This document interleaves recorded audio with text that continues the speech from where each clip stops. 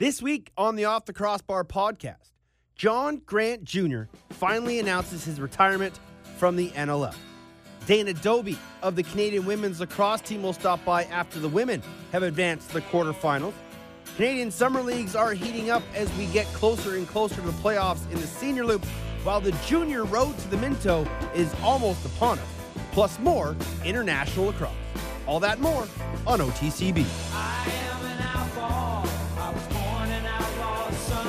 What is good, lacrosse fans, and welcome to another edition of the Off the Crossbar podcast here on SoundCloud. My name is Teddy Jenner. Welcome to the show. If you want to get a hold of me, you can email me, teddy.jenner@gmail.com. And you can find me on Twitter at Off the Crossbar. As mentioned off the top, John Grant Jr. announced his retirement from the National Lacrosse League. Number 24 will join us here on the show as, well, number 27.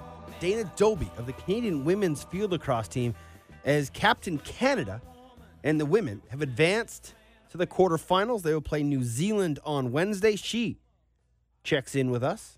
I was able to catch up with her in their dorm over in Manchester right after their game against England, which was a very close one. And we'll talk to her about, the women's game and bridging the gap between the Americans, the second group of teams, Canada, Australia, England, Wales, and then everybody else. Which gap is closing quicker? It's a debate that we've talked about in the men's game, and it's also a debate that is happening in the women's game as well. We'll get you up to date on everything MSL and WLA. We'll update you on the Junior A playoffs, and the North American Indigenous Games are going on currently. And a great article was written about the impact of Indigenous women playing lacrosse. And for the first time in these games, they are taking part in their spiritual creators game. And it is a great thing. They are getting tons of publicity from major news outlets and lacrosse players around the world just saying how great it is that these girls are getting a chance to showcase their skills and their talents and their love for the game. But before we get into all of that, the National Lacrosse League came out with a bit of a teaser tweet on Sunday saying, stay tuned, we have two major announcements. Actually, I don't think they said major. Two announcements on Monday. And it got everybody up in angst. And everybody was like, oh boy, are they finally going to announce some expansion teams? Are we going to find out where Steve Govett is actually going? What's going to be the first team? We had all these questions. And then people realized that the announcements weren't actually that major, and they had actually ruined the surprise with the email that they had sent out on Friday saying, check back in with the NLL.com on Monday as we announced the All-Pro and All-Rookie teams. So it got people's hopes up, and then they kind of got crushed. And there was a lot of feedback and a lot of angst from a lot of fans on social media, Facebook, Twitter, wherever you happen to look and get your NLL information, that people were kind of let down. And when I posed that question to the commissioner, Nick Stakevich, I said, I asked him what the announcement was going to be. He said it's going to be the All-Pro teams. And I said, you do realize that the way you guys sort of unveiled this announcement on Twitter, that it's gotten people's hopes up that it's going to be expansion and you're going to really break their hearts when it's not. And he said, we're announcing All-Pro and All-Rookies. We're acknowledging the best players in the world. And I get that. It is a great accomplishment to be an All-Pro or All-Rookie. I'm not going to take anything away from the 18 guys that were named to those three teams, and we'll get to them in a minute. But it's something that happens every year. Announcing the MVP isn't a major announcement. Announcing Rookie of the Year isn't a major announcement. Announcing All Pros isn't a major announcement. It's just something that happens all of the time. Every year, these things happen. So to make it a big deal and to pump its tires and get everybody's hopes up, And then to have it be, again, while it is a great accomplishment to be on these teams, it didn't really need the hype that it got because the All-Pro teams are usually announced when they do the awards, and it's now been an extra, almost 2 weeks since the awards were done? So it was just an interesting way of doing it. It got people's hopes up that didn't really need to be jacked up that high. And there was a bit of a letdown when it was an expansion and it was just the announcements of the All-Pro teams. So, without further ado, here are your All-Pro and All-Rookie teams. The first team, Lyle Thompson, Mark Matthews, Corey Small, Jason Noble, Brody Merrill, Dylan Ward. No real surprise there. Your MVP, your other top 2-point getters, your number one defender, your transition player of the year, your goaltender of the year, pretty standard. Second Pro All team, Dixon, Crowley, Jackson, Hossack, Thornburg, Poulin.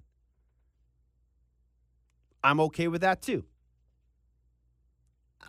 Jay Thornburg, I probably could have put another D guy in. Matt Beers, Dan Coates, Carnegie, anybody. I don't think you needed to have a transition guy in there to make an All-Pro team. You probably could have acknowledged one of the great defenders that's out there, but it's just the way it is. And finally, the All-Rookie team, and this is a great All-Rookie class. No goaltender, though.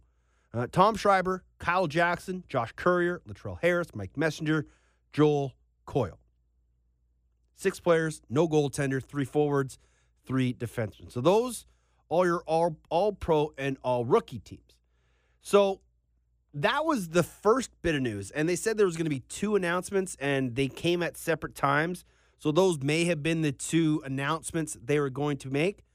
But then later in the day, we got probably, I don't want to say the biggest news of the summer so far, because it was something that we all knew was coming. And we pretty much all knew that it had already happened. They hadn't made the official announcement yet. But finally, the Colorado Mammoth made it official. And John Grant Jr. is officially retired from all lacrosse. Major Series, MLL, and now finally the NLL. Now, some people may wonder, why did it take this long? Well, they didn't want to do this announcement during the regular season because they didn't want to take away from the regular season. And there was always maybe a glimmer and a sliver of hope that Junes would be able to come back. But due to health reasons and concussions, it just wasn't possible. And while he had retired from the MLL and MSL and they had big to-dos for him, everybody kind of knew that he was going to be retiring from the NLL. They just didn't know when the announcement was going to come. And it finally comes yesterday, July 17th. And immediately, everyone started to show their love and thanks and support of Junior. And the Twitter threads that were going around of people talking about their favorite Junior moments, the first time they met him, the first time they saw him score a ridiculous goal, posting old school pictures of him with frosted tips and bad field helmets and super short shorts, puka shell necklaces. Like, they're great. Some really great images are out there. But it is a sad time for the world of lacrosse as another one of the golden generation of lacrosse players has called it a career. And in the past few years, we've lost Tavares, Sanderson, Doyle, and now Junior. You can throw in Sean Williams. You can throw in Casey Powell. Like, we've lost some of the greatest players to ever play in our sport. And as Mike Poulin said in a tweet that he put out, he said, "I'll make the Hall of Fame committee's job real easy. The 2017 class should be Doyle and Grant, period. That's it." And while I completely agree that both those guys will be first ballot Hall of Famers And there's no doubt about it that they are going to be in the Hall of Fame class this year. And I've had this conversation before on this podcast. I truly believe that there should be more guys going into the Hall of Fame. Like we said, Williams, Powell, Reggie Thorpe. The list goes on of great lacrosse players that have yet to get their recognition. When will they get that recognition? I don't know. Maybe it's next year. There's not really, maybe if a guy like Dan Dawson or Brody Merrill hangs them up next year, those would be the guys, or maybe even Anthony Cosmo. But there are guys who have finished their careers that were pioneers, that were greats, that were legends in their own right, that need to be recognized. And Junior and Doyle, no doubt about it, class of 17, but I wouldn't mind seeing one or two other guys go in with them. I don't think it'll happen just due to the way the voting system works. I think it's only going to be a two-man race, and they will both get, remember last year when I had this big kerfuffle about Josh Sanderson not getting 100% of the vote on the ballot? If either Junior or Doyle don't get 100%, I may go postal. Truly, I may go postal. If not a 100% of the voting population of people who get to vote, if they don't put those two guys as the 1 and 2 names on their ballot, I'm going to lose it. However, the moment is about John Grant Jr. And for those that saw him in his early days, got a glimpse of a very young man who, in his own right, was still pretty immature and was just living the life. He was a naturally gifted, unbelievably talented lacrosse player. And he was able to do things that people never even thought of, people never even saw before, and things we may never see before. But he also took a lot of flack. And I was a teammate of Junior's when I was in Rochester, my first 2 years in early 2000s. And he was public enemy number one in every other rink. Fans hated him. They loved to see him fail, whether it was miss a shot, lose a game, lose a championship. They relished in his failures. When all the guy wanted to do was just play the game he loved and just do it on his own terms. You'll hear it in our interview. He's a bit of a social outcast. He's not big on big group settings. He's not the biggest media guy. He's getting better, but he was really shy around the media. He was really closed off, kept his friends close, and didn't really divulge too much out of his inner circle.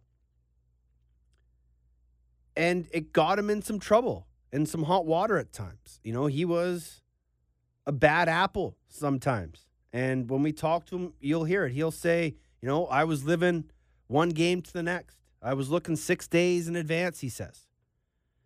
Just because all he wanted to do was play lacrosse. He didn't realize what it took to actually be a professional athlete until he almost lost his life and the ability to play lacrosse ever again. And that near-death experience truly changed everything he thought about the game of lacrosse, how he went about being a professional, how he went about being a teammate, a role model. And in the end, John Grant Jr. has become a great ambassador for the game of lacrosse. Sure, he's not on, a platform like Rabel or the Thompson brothers or even the Gates for that matter. But a lot of that had to do with the fact that John was a very quietly humble guy. Yeah, he liked to be arrogant and flashy and show off, but, reserved and humble when you actually would speak with him. He didn't often look cameras in the eye. He would kind of look down on the floor. He was shy. He was humble. And over the past few years, you've really started to see him come out of that shell. A lot of that has to do with his wife, Reagan, and his daughter, who have just been incredible influences on his life. His new job at Valor Christian High School has been a major turnaround for him spiritually and mentally. His mentorship underneath Steve Govett has been incredibly huge, a father figure to him at times. But still, all he wanted to do was play lacrosse. And it was tough to see him at games, at practices, at shoot-arounds, not even being allowed to step on the floor. Like doctor said, don't pick up a stick, don't throw the ball, don't step on the floor, don't be doing this, don't be like, just, if you're going to go, just go and sit down, because we can't have you doing the things that you normally want to do because of the situation you're in. And when it came time and the doctors finally said, you know what, John? You're just not able to play anymore. And not because he couldn't keep up skill-wise. Physically, his body couldn't take it anymore. And with the latest concussion that he had, it was to the point where they said, that's it, you're done. And as you'll hear him say in the upcoming interview, it's made this whole process a whole lot easier to swallow. So, without further ado, here is a pre-recorded interview that I caught that I have with John Grant Jr. We did it earlier today. He's on vacation in Niagara Falls, and I do apologize for his phone cutting in and out. Anybody who's talked to anybody in Niagara Falls know the cell service isn't the greatest there, so bear with us. But when we spoke and we first started talking, I just asked him where he was, how the family was doing, and what they were up to. Sightseeing in Niagara Falls. I've actually been here a bunch. Never actually looked over the railing and saw its awesomeness. So got the family here. It was quite the nice little day, other than all the hill walking. Yeah, did you ride the Maid of the Mist? Did you put the poncho on? I did not. That wasn't. I mean, I think it would be cool, but the 45 minutes on that boat, basically standing like sardines on that thing, would be a little too much for my anti-social personality. So I just watched them get wet from up top. There was enough mist up there for us all. Was there any mist in the eyes when the announcement of retirement actually came up? Were there any tears shed when you realized that you'd finally called it a career in all forms of lacrosse? Well, yeah, as my good friend Chase Skaleski said, he goes, so is there anything else you need to retire from? Because every time I turn around, you're retiring from something. But yeah, I've kind of forgotten that, the Mammoth and I did our little thing, and I went off on our little trip. I was in Baltimore all week coaching, and then was in Columbus, and then so I've been basically embroiled in our family kind of workcation, and we were getting zero service at this water park on Lake Erie, and all of a sudden we found a pocket, and my Twitter had blown up, and my wife's Instagram and Facebook, and yeah, I'm not going to lie, it was bittersweet. I mean, I know I've been preparing for it. I mean, I've been told I can't play, so it's not like even if I had a choice, I had one to make, but when you actually see it, and when I won't be able to do some of the things that I was able to do, it was tough. But I mean, I retired for the right reasons, and my family and my health finally came first, and we're in a really good place, and I'm very, very fortunate that I have an amazing job at Valor where I can coach high school full time and still coach with the Outlaws on the weekend, and who knows if there's anything down the pipeline with an indoor team as far as coaching. So who knows? We'll get to that in a minute. You said that you were told you couldn't play. Is it was it head related? Was it knee related? Was it just 40 odd years of playing lacrosse and they said enough is enough? Well, my knees were telling me to stop in 2009. I was really able to tell that thing just. But I mean, if anyone's watched me play, I limp when I walk, I limp when I jog, I limp when I run, and it was getting really, really tough to still do that. But ultimately, that concussion that knocked me out of the NL season, I wasn't going to be cleared to play anyway. So it was, whether it was all of the above, but, when a doctor tells you it's time and not to risk anything more damaging, it was, sat down with the family and we decided, I don't think this is going to happen anymore. And we just started to kind of wrap our heads around what that would be like. So, there's been some tough times with it. I think my 7-year-old, she's taking it the roughest right now. Yeah. I mean, she's at the age where she's starting to grasp what it was and really enjoy going to the rink and cheering for Daddy and all the rest. And of course, Megan, she's been having a tough time too, because it's been her life with me for 21, 22. So, it's tough for us, but, just trying to stay busy and look at the bright side and all the good stuff that we've got because of lacrosse. So it's pretty amazing to think that you probably never should have been playing this long with everything that happened with your knee and your health back in the mid-2000s, and you played all the way through 2017. It's a remarkable career. When you look back on your pro career, your senior, your junior, your international career, what's the one thing that you'll just always look back on and remember? I'm actually having a hard time dealing with the fact that I haven't won a playoff game since my championship in 07. Like, really, I think that's what was making it so difficult for me to walk away, especially from the Mammoth team.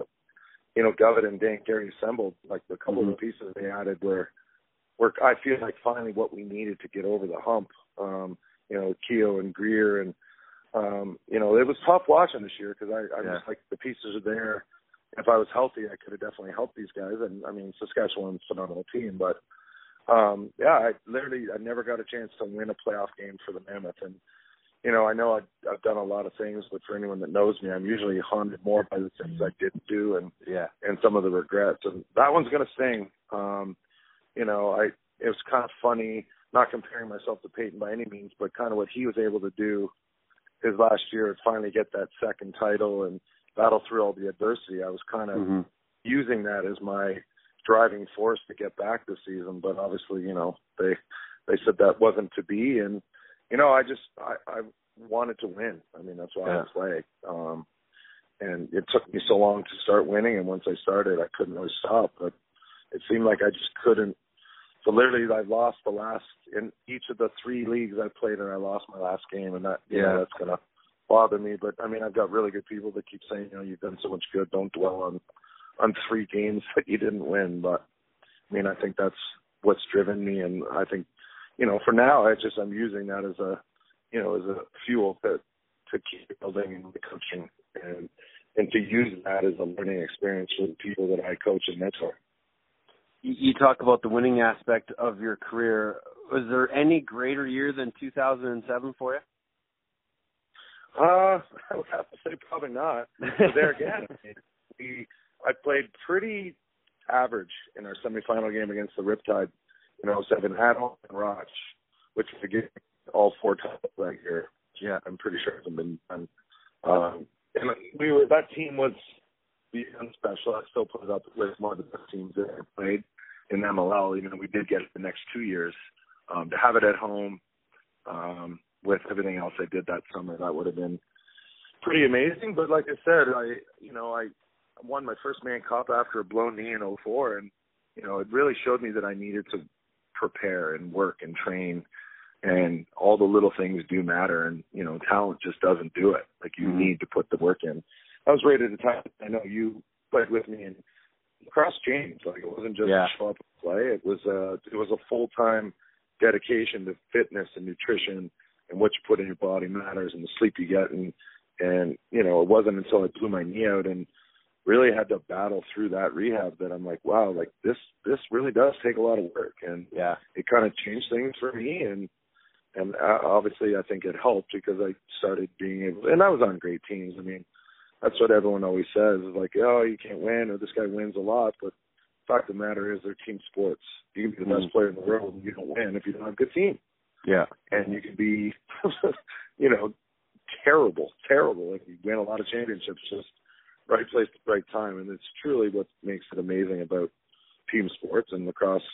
I mean, it's very, very difficult to win, and you got to appreciate every one that you do get. But what I've learned over the years is just what I'm trying to grasp is just to enjoy the process and really focus on the amount of work it takes you to get to any given end of a season, whether it's a win or a loss. And I think that's more what I'm trying to, like I said, teach as I'm going through this, even teach the Outlaws. Like, some of those guys won last year, but I mean, you got to enjoy the journey. I mean, Absolutely. It's challenging, but that's what makes it so worthwhile. And, that's what it's taken me a long time to learn. And I, like I said, part of the reason I held on for so long is I was still learning, and maybe not learning the game, but I think if you're not, I always joke with my kids, if you're not getting better, you're getting worse. But it's true. I mean, there's always ways to get better in anything. And that's what I kept searching for. I always said I always wanted to play a perfect game, which I don't know has ever been done. And that was always my driving force. And not perfect for me, but perfect. I played perfectly to help my team win. And I that's kind of what I was striving to do, even though it got harder and harder to do that. You speak of mentoring the kids at Ballard and working with the kids and the guys in the Outlaws. Who were some of the coaches that really instilled that, professionalism of putting in the work both on and off the floor that really helped you become a better player? Well, I had a bunch. I mean, I had in indoor, that Paul Day and Jody Gage early in my Nighthawk career were really, really helpful in helping me grow up a little bit, and just put the work in and put the time in and practice and just, the team game. And I think even the players my first year kind of sat me down, and after the first couple of losses in my rookie year, and Kurt Malofsky was one, Dwayne Jacobs and Chugger were just like junior, like this is a team, man. Like we're all good too. And Peterborough, and I'm not to belittle anyone I played with, but I was kind of counted on to do it all kind of on my own. Mm-hmm. And, joining the Nighthawks crew that was phenomenal. And they really, really broke it down. And it was, there was some tears shed and some, some screaming and yelling. And, I just said, okay, I'm in. Like, show me the way. And they did. I learned a lot that year. And I learned a tremendous amount through those leaders. And, Paul Day and Jody Gage, I know not much of a lacrosse guy at the time, but turned out to be a pretty darn good one for the amount of championships he's won indoor and outdoor. And, and then I moved on to, Colorado. And I mean, even when I won in Roch, Eddie Coma was awesome, and guy with a pedigree, all the championships he'd won in Toronto, and learning from Les Bartley. And, it seems like the 6 degrees of separation from him, those guys win. And, a guy that just preached team, and there's a method to the madness and the process, and it's always process.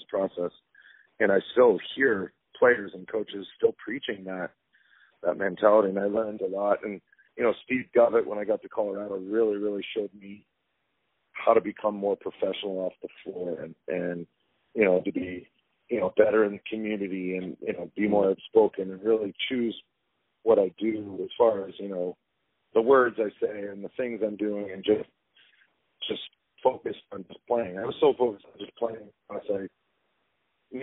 think it almost hurt my reputation a bit where people thought I was kind of a jerk, but I just really shy and don't focus on lacrosse. I'm not doing the things, playing the game, because I love it.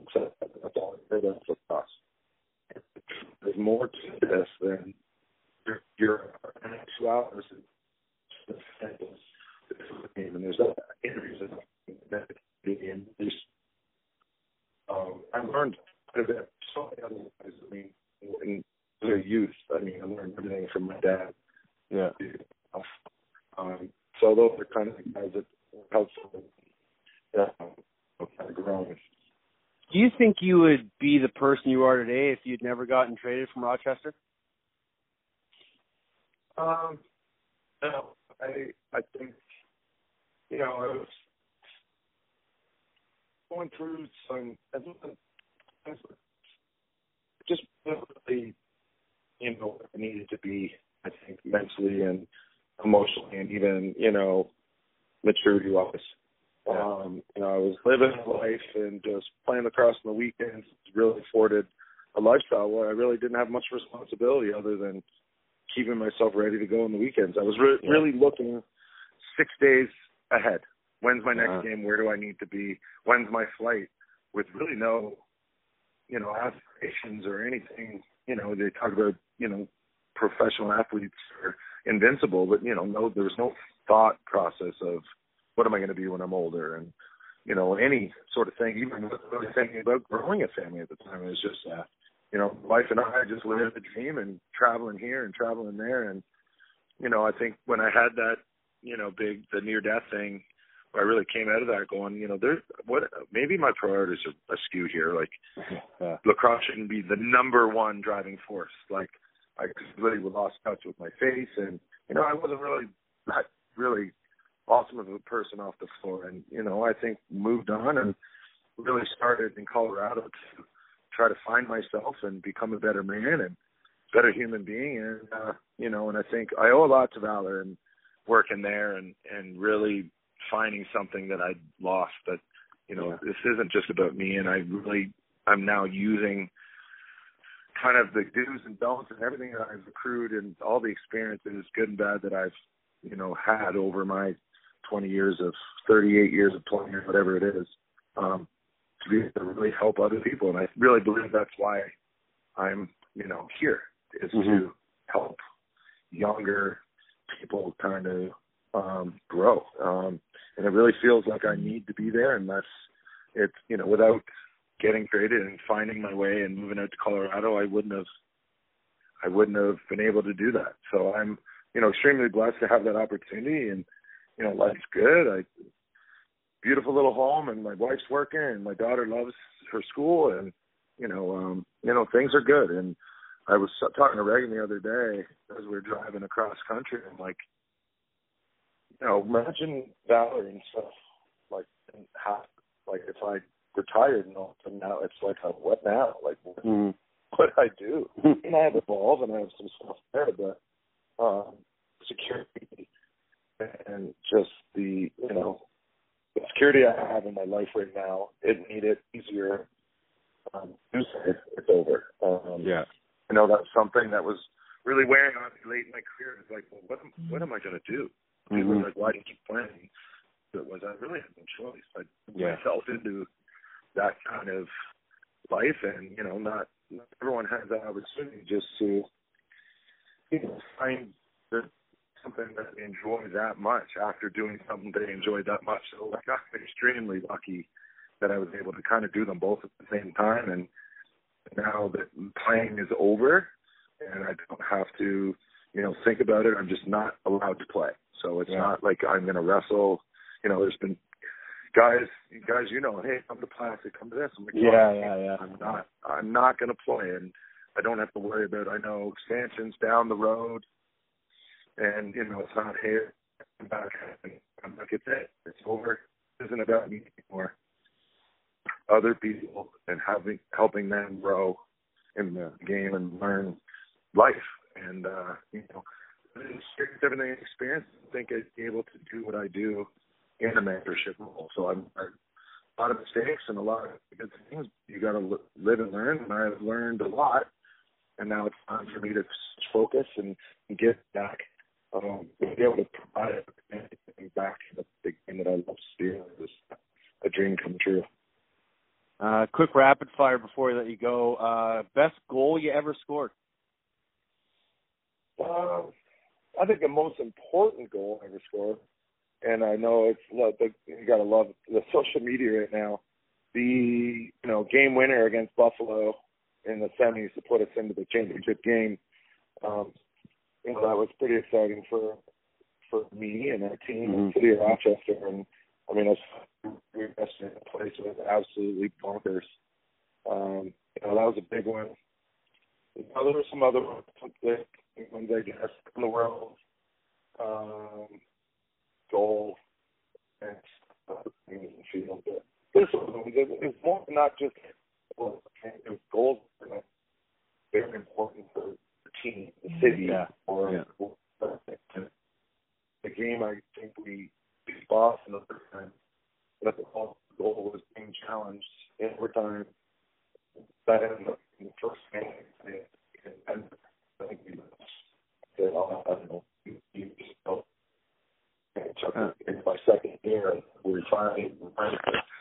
a regular season game at home, and I just remember watching those refs like it was the most important thing. The hands went in the air, and everyone else's hands went in the air, and we'd like celebrate like we won the whole thing, and it was just a home win. Yeah. But goals that just really mean more than just a notch on the scoreboard, like whether it brings a team to a championship or wins a championship. So, I mean, there's I'm not saying I've got so many I can't remember, but if you ask rapid, those are the ones that stick out the most. Favorite championship that you won? My 04 Main Cup. Yeah. Coming back from ACL surgery, probably shouldn't have played, but our city summer got ravaged by floods, and the city was down and I was down, and we were kind of building back together, and Peterborough was really not very good, and they started to build something, and as you know, I went out to BC for a couple of years and came back, had a calling to come back, and our city won that one. And that was the first one for me, kind of the, monkey off my back, and, found a way to win. It was, 20 years or 30 years after my dad had won it. So it was really big for the city and really big for me personally and our group of friends. Most of them are not playing anymore on that squad, but that was the start of a really good, I think we got 10 years. And that was the big one. So that was the one. Absolutely. Who's your favorite player in the NLL right now?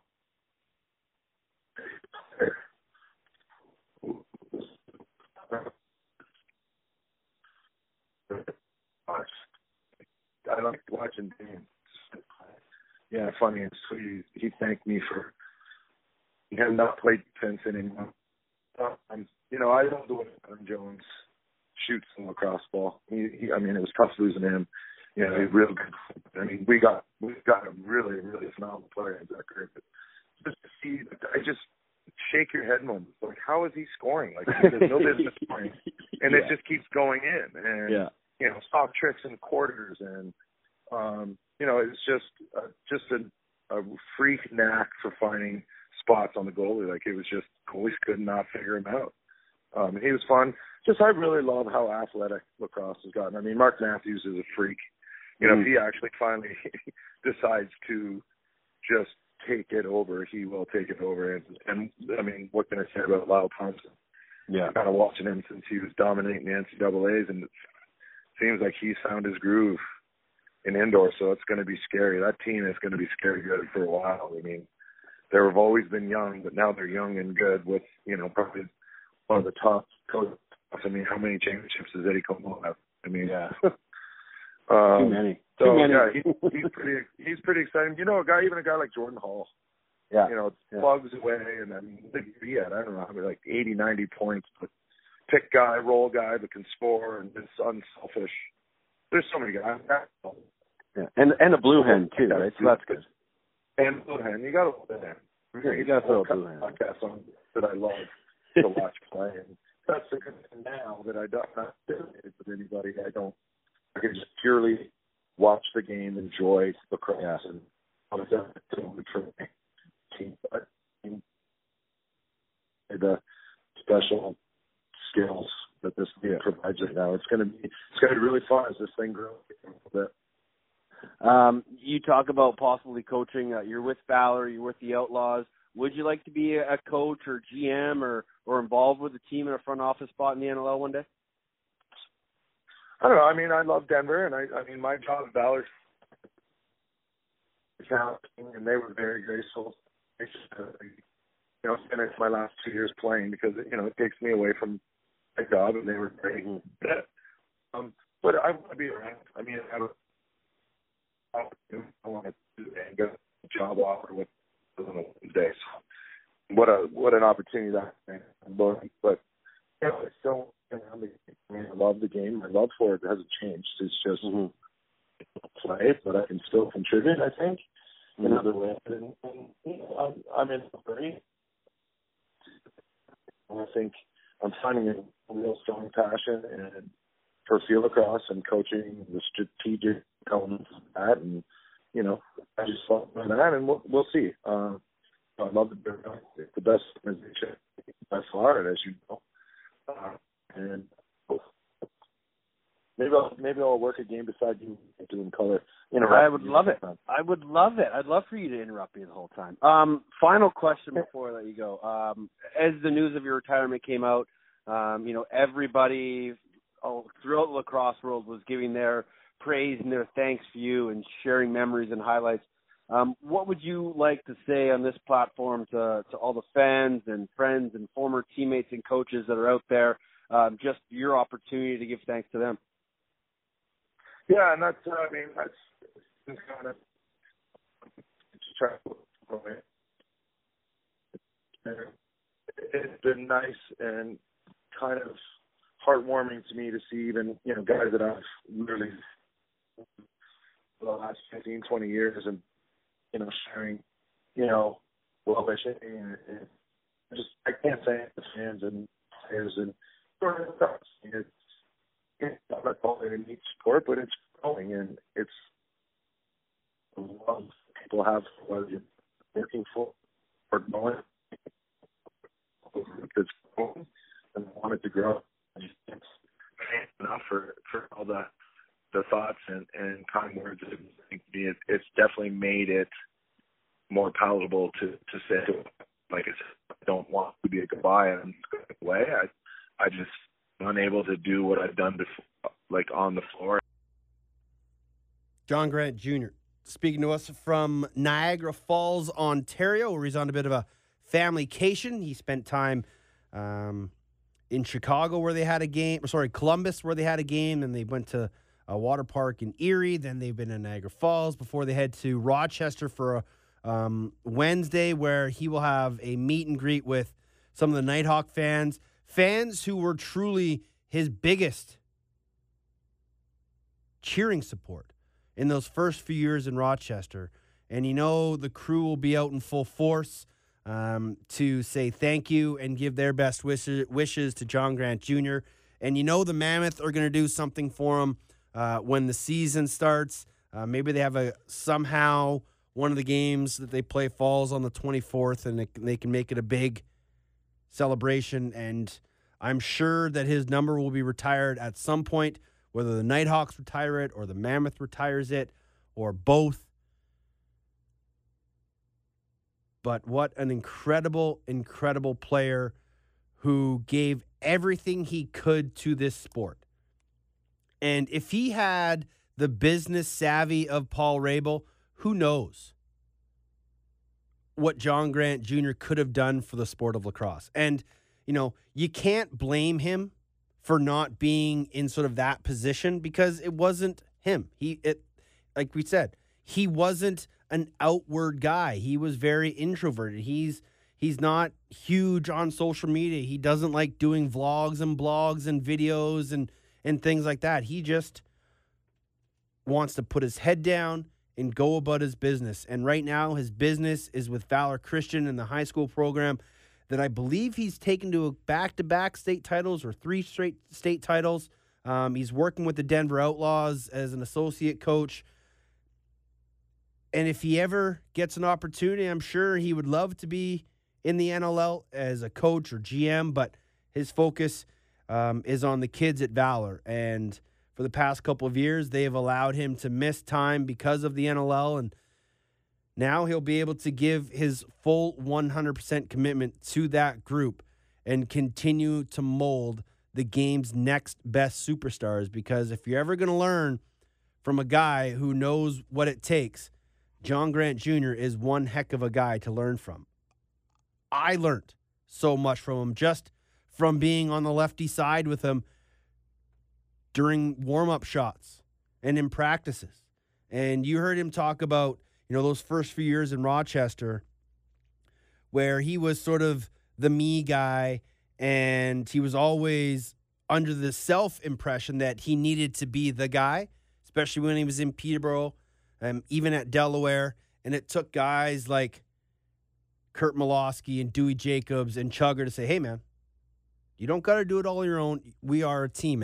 And I remember when I was in Rochester, and he had only been in the league for, I think, 2 or 3 years when I got there. And it was Tim Soudan and Reggie Thorpe who came up and did the same thing to me. Now, I'm in nowhere near the same class as Junior, but I kind of had that air about me where I just wanted to play lacrosse and I didn't need to do all that other stuff.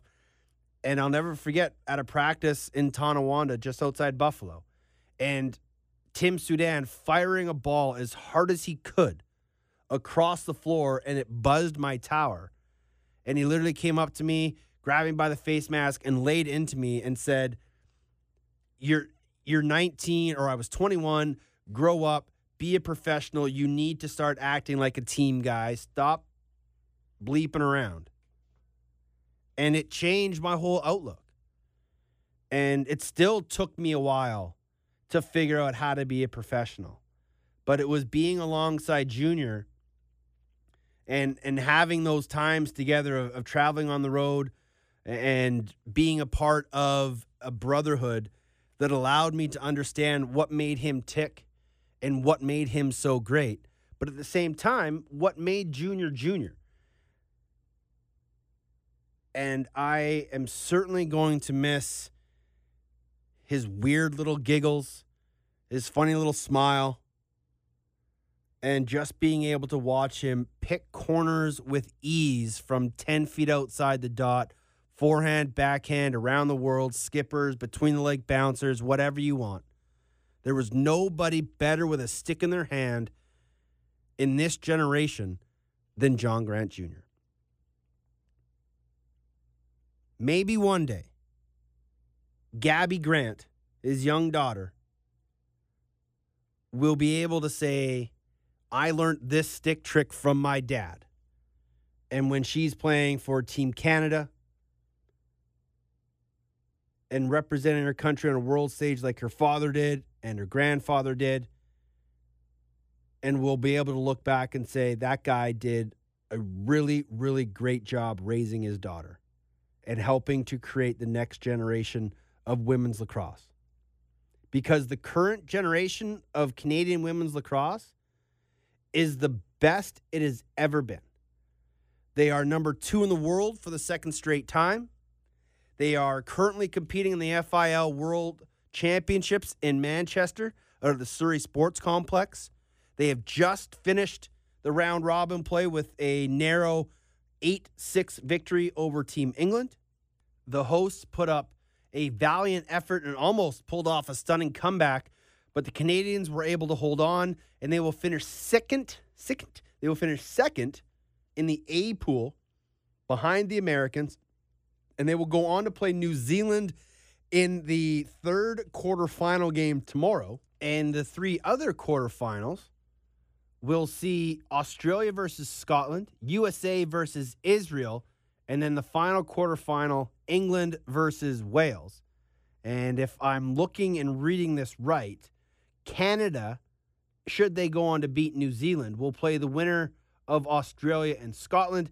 USA, which shouldn't have any problem with Israel, will play the winner of England versus Wales. As mentioned off the top, I was able to catch up with the captain of Team Canada, Dana Doby. She was in her room at their dormitory just outside of Manchester. And when I caught up with her, I just asked her first off, how would she, a veteran of this Canadian program, assess their team's play over the opening games in the round robin? Yeah, definitely. We have a fairly young squad this campaign, which I think is bringing a lot of excitement and enthusiasm to the program. So we're using each game as an opportunity to get to know each other better, get closer on the field, and really build that chemistry, which is always a tough thing to do at a world championship when every game is on the line and it's super competitive. But I would say that's what we're looking on doing as we continue to go down this home stretch. It's just build on where we've been in these previous games and get stronger and really start peaking at the right time here. Who have been some of the girls that have been standouts for you so far? Obviously, the game against the Americans didn't go as you'd like, but through the other games where you've been able to beat all your competitors, who are some of the girls that are having really good tournaments? Yeah, you have to give the nod to Erica Evans. She's going to be a senior this year at Canisius College in Buffalo, New York, a Peterborough native. She's a midfielder for us, a lefty, two-way player, does it all. You don't ever see her get beat on the defensive end. She's there as an outlet off the draw controls, and she's a sniper offensively. Her speed throughout the entire field is top of the line, and for me, I think she's one of the best midfielders here at this World Cup. Being that it's only her first senior World Cup, she's definitely turning heads and making a solid name for herself. Same with Meg Kinna. She was just a freshman at Northwestern University from the West Coast. Young, super fast, speedy, smart, such a hustler. I would say those two midfielders for us as young guns have really stepped up in leadership roles, and they're not playing like it's their first World Cup at all. You have quite a bit of experience in the women's game. You're in your 10th year as an assistant coach at Loyola under the legendary Jen Adams. How much does that experience play in a tournament like this for yourself as a player who goes from coaching to playing and now playing with some of the girls that you coach against? Yeah, definitely. It's experience at this level is so important, just because being there before, you kind of understand that there's no second chances, that every opportunity you have, you need to make them count. So just using that experience on a leadership side of things to really help the younger players and give them a heads up and hopefully give them kind of the information that they need going forward, so nothing's a surprise. But I will definitely say it's a lot easier being on this side of the bench, being on the field and being able to impact the game physically, mentally, emotionally. I love coaching, and I think it's the best job there could be to actually get paid to coach lacrosse. But right now, still being able to play, I would pick being a player over a coach any day, especially at this world level. What's the atmosphere like over there? Because I've seen some photos and some pictures, and it looks like there's some great crowds. And how does it compare to some of the other World Games that you've been to? The venue here, the Surrey Sports Complex here, is phenomenal. So you have the Grand Slam Stadium kind of at the center of it all, and I would say it seats probably around 2,000 to 3,000. And England being the home host, they're getting incredible fan support. I think today they had, the stands were filled, and we had a nice little section of the red and white cheering for us. The majority was going for the home team, but they have a nice little festival going on as well.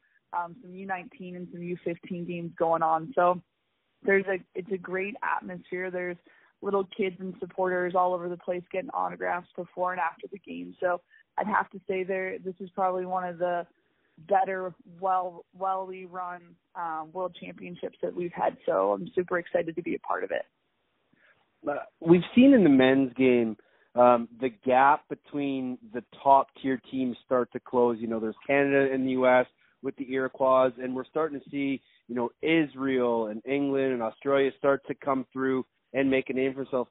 Is the gap closing between the top Americans and, say, you guys in England and Australia faster, or is the bottom coming up faster? I think you kind of see both playing fields kind of bridging the gap.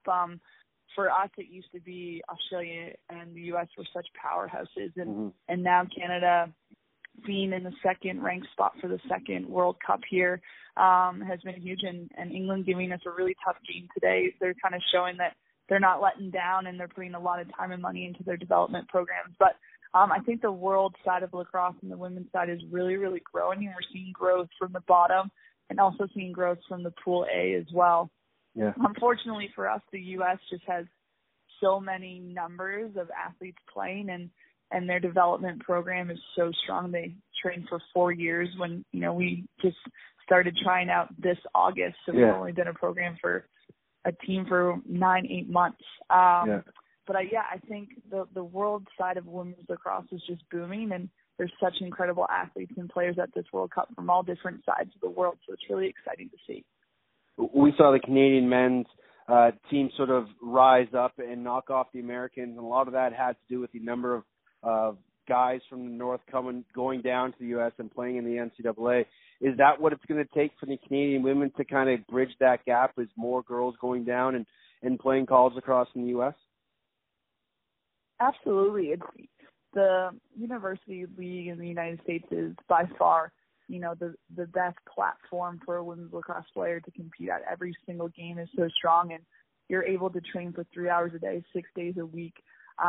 with great coaches, great facilities, and it just provides such a great platform, like I said, for you to take your game to the next level. So if we want to continue to stay in this number 2 spot and give the USA a run for their money, we're going to need to continue to take our talented players and have them play in that American university system just so that they can reach their top level in order for us to put the best team together.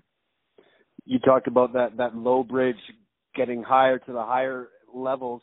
The New Zealand women's team kind of knocked off, maybe upset the Haudenosaunee women's team, so you'll play them in the first game of the quarterfinals. How cool is it to be able to play a New Zealand team and experience the Haka firsthand? Oh, it's going to be incredible. I saw the Haka on Twitter actually this morning, and it gave me chills. So I can't wait to see it live tomorrow. And they actually are dorm neighbors to us, so we actually are in the exact same flat. So we've been cheering each other on all tournament, and now we have to go compete against one another. But it's so cool just to have that chance to play a team like New Zealand. We're on opposite sides of the world, but, you know, we have that same love for lacrosse and that passion for lacrosse. So no doubt they're going to give us a strong game. They look very athletic from what I've seen and speedy, but hopefully our skill is going to be able to take us over the top for that game. How cool is it that this generation of women's field lacrosse players have the names of some of past generations' male players and are starting to make a name for themselves? Yeah, it's unbelievable. I think it has a lot to do with social media and just also the accessibility of women's lacrosse and how it's all over the place. But it's definitely so easy for us to get on, you know, Instagram or YouTube and see highlights of some of these top players and try to emulate that ourselves when we're playing too. Dan, it's always a pleasure catching up. I know you guys are getting ready to hit the wrapper for a big game tomorrow, and best of luck in the quarterfinals against New Zealand and moving forward. And one last question. Did my brother mix the reds with the whites and dye the jerseys while he was doing the wash? No, our jerseys are pressed and smelling perfect. So we're so fortunate to have him on staff, and there's no one better to be looking out for us. But our reds are as bright as they could be, and our whites are looking as fresh as they could be. So I don't know where we'd be without Fred. Well, make sure you give him a hard time for me. I appreciate you giving us some time. And, again, best of luck tomorrow, and keep her going, and we're all cheering for you back here in Canada. Awesome. Thanks so much for having me, Teddy. I appreciate it, and go Canada. Go Canada, go is right. The Canadian women have been playing some fantastic lacrosse so far. They beat Australia 9-5. They beat Wales 10-6. They beat Scotland 16-7 and England 8-6. It's that 17-3 loss to the Americans, obviously, that stands out. And what that really shows is the disparity and the gap between the U.S. and then the next, 3 or 4 teams. And when I say that, I mean, you know, Australia, England, Canada. Those are your next 3. Maybe throw Wales in there. But then after those 4 teams, you have Israel and you have New Zealand and the lesser teams that are out there, Scotland, Germany, and so on. And the bottom needs to come up before the top comes down, I think. And I don't think the Americans are ever coming down off that pedestal for quite some time. It's going to take a lot more Canadians going to American schools and a lot more programs in Canada producing better and more skilled and top-level ready women's lacrosse players, and we're getting that. We are seeing more girls heading down south. We are seeing the best Canadian women's program that we've seen in quite some time. But when you look at some of the scores that the U.S. has put up, their closest game was when they beat Australia by 7. And that was 15-8. They beat Scotland 19-3. They beat the host England 18-1, Canada 17-3, and they beat Wales 17-6. They're about to play Israel tomorrow in the quarterfinals. And if that game even is remotely close for 5 minutes, I'll be surprised. The American women are on a level that we used to think the American men were on. And it's going to take a bit of time before anybody dethrones that women's organization and that women's team, because it is an incredible, incredible force. But the gap is slowly closing, and that's a good thing. But it's still a fair ways away before we see a team really put a scare into the women's national team program. But that's the whole point of, quote unquote, growing the game. We need better coaching in Canada. We need better programs, and that's worldwide. Look at some of the people that are being ambassadors across the globe. You know, 3 that I can think of are 3 good friends of mine: Scott Browning, Travis Taylor, Travis Gillespie, all working with national teams abroad. There are many more that I don't know about or can't think of right now that are helping some of these fledgling and grassroots national programs become big entities. And the Canadian women are doing a great job. You heard Dana talk about just the festival atmosphere that's there, the U15 tourney, the U19 tourney, and you're seeing more European countries play. And the more countries that play, the more girls that are playing, and the better the game will continue to grow. And sure, maybe it may take, like we've seen in the men's worlds, North American-born players who have international roots going and play for their parents' or their grandparents' mother country. And that may help those teams grow and progress. And we're seeing that more and more in the European men's division. You look at what just happened in the European Box Lacrosse Championships in Turku, Finland. Israel, a program that has only been around for not even 5 years, led by Scott Neese and Brad MacArthur. They just won the European Box Lacrosse Championships. I believe they beat the Czechs in the finals by a goal, and it was an incredible tournament.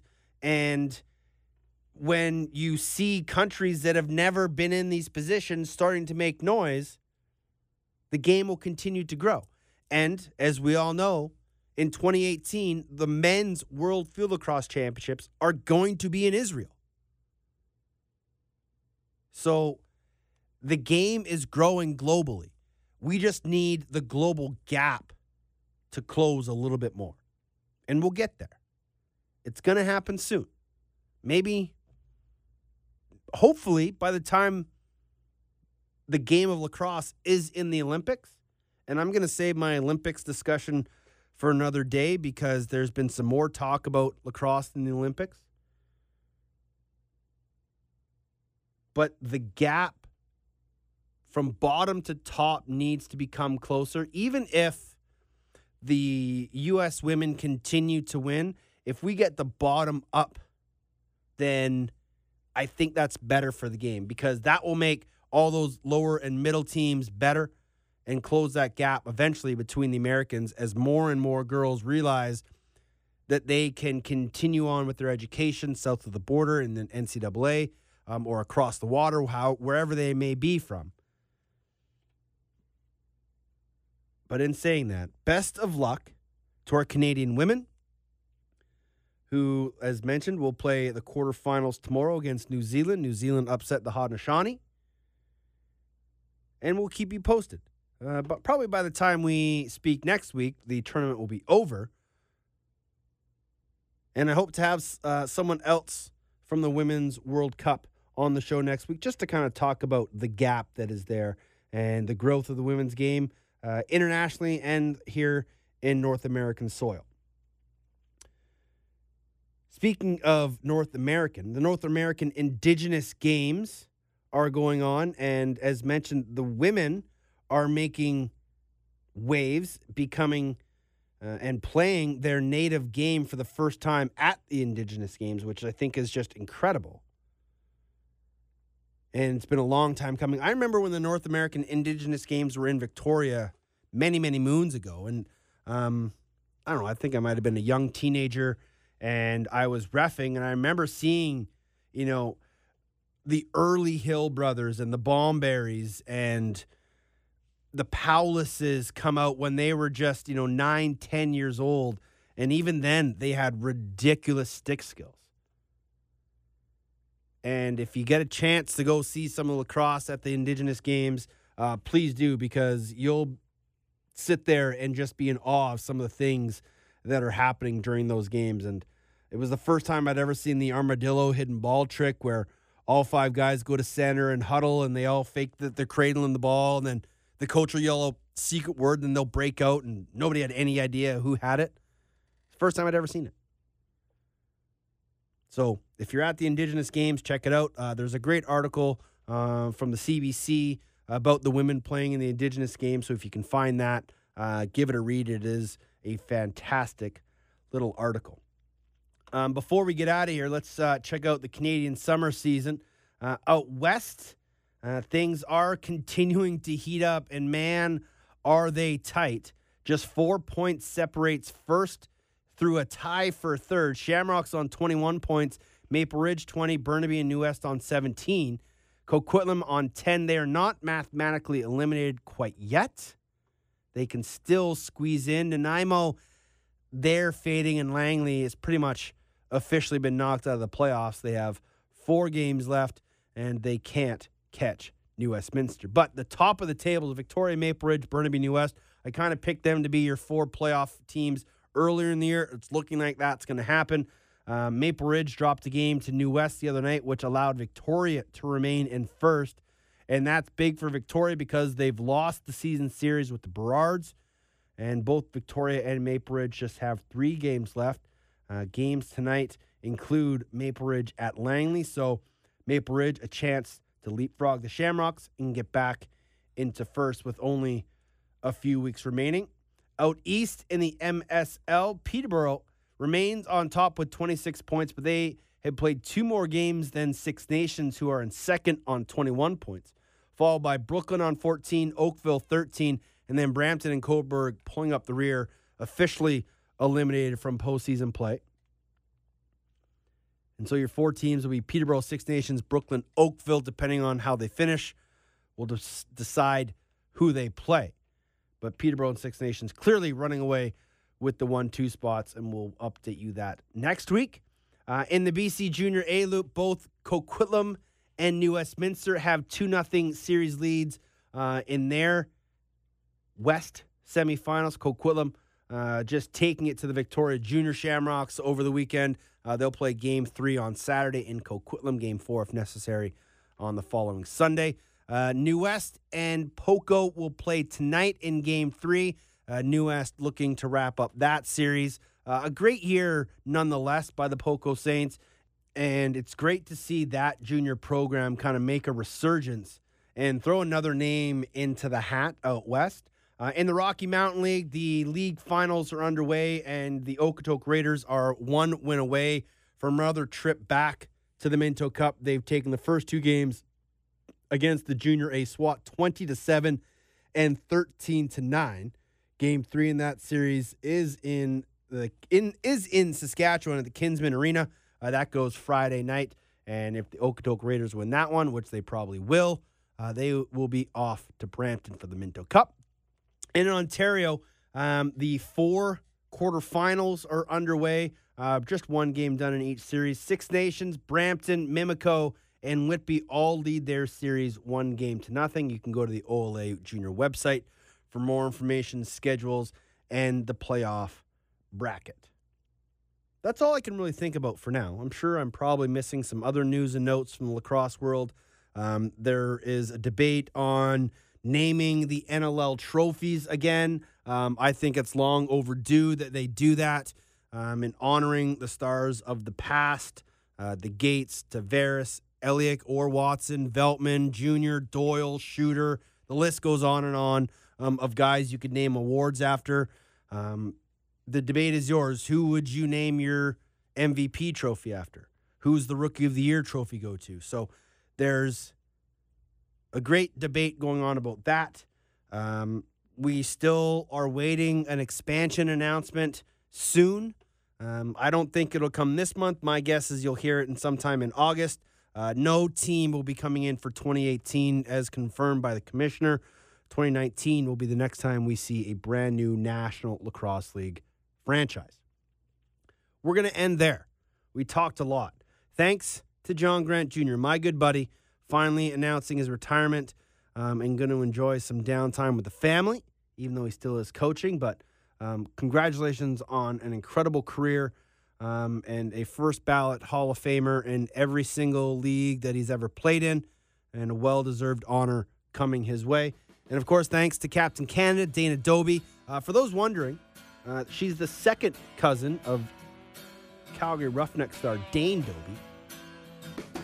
So let's put that rumor to bed that people might have thought they were sisters. Second cousin.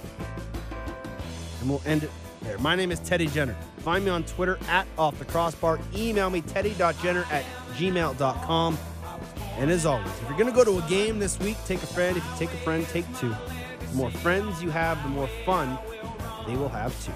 Until next week, be excellent to each other. Don't you know me? I'm the man who won. Woman,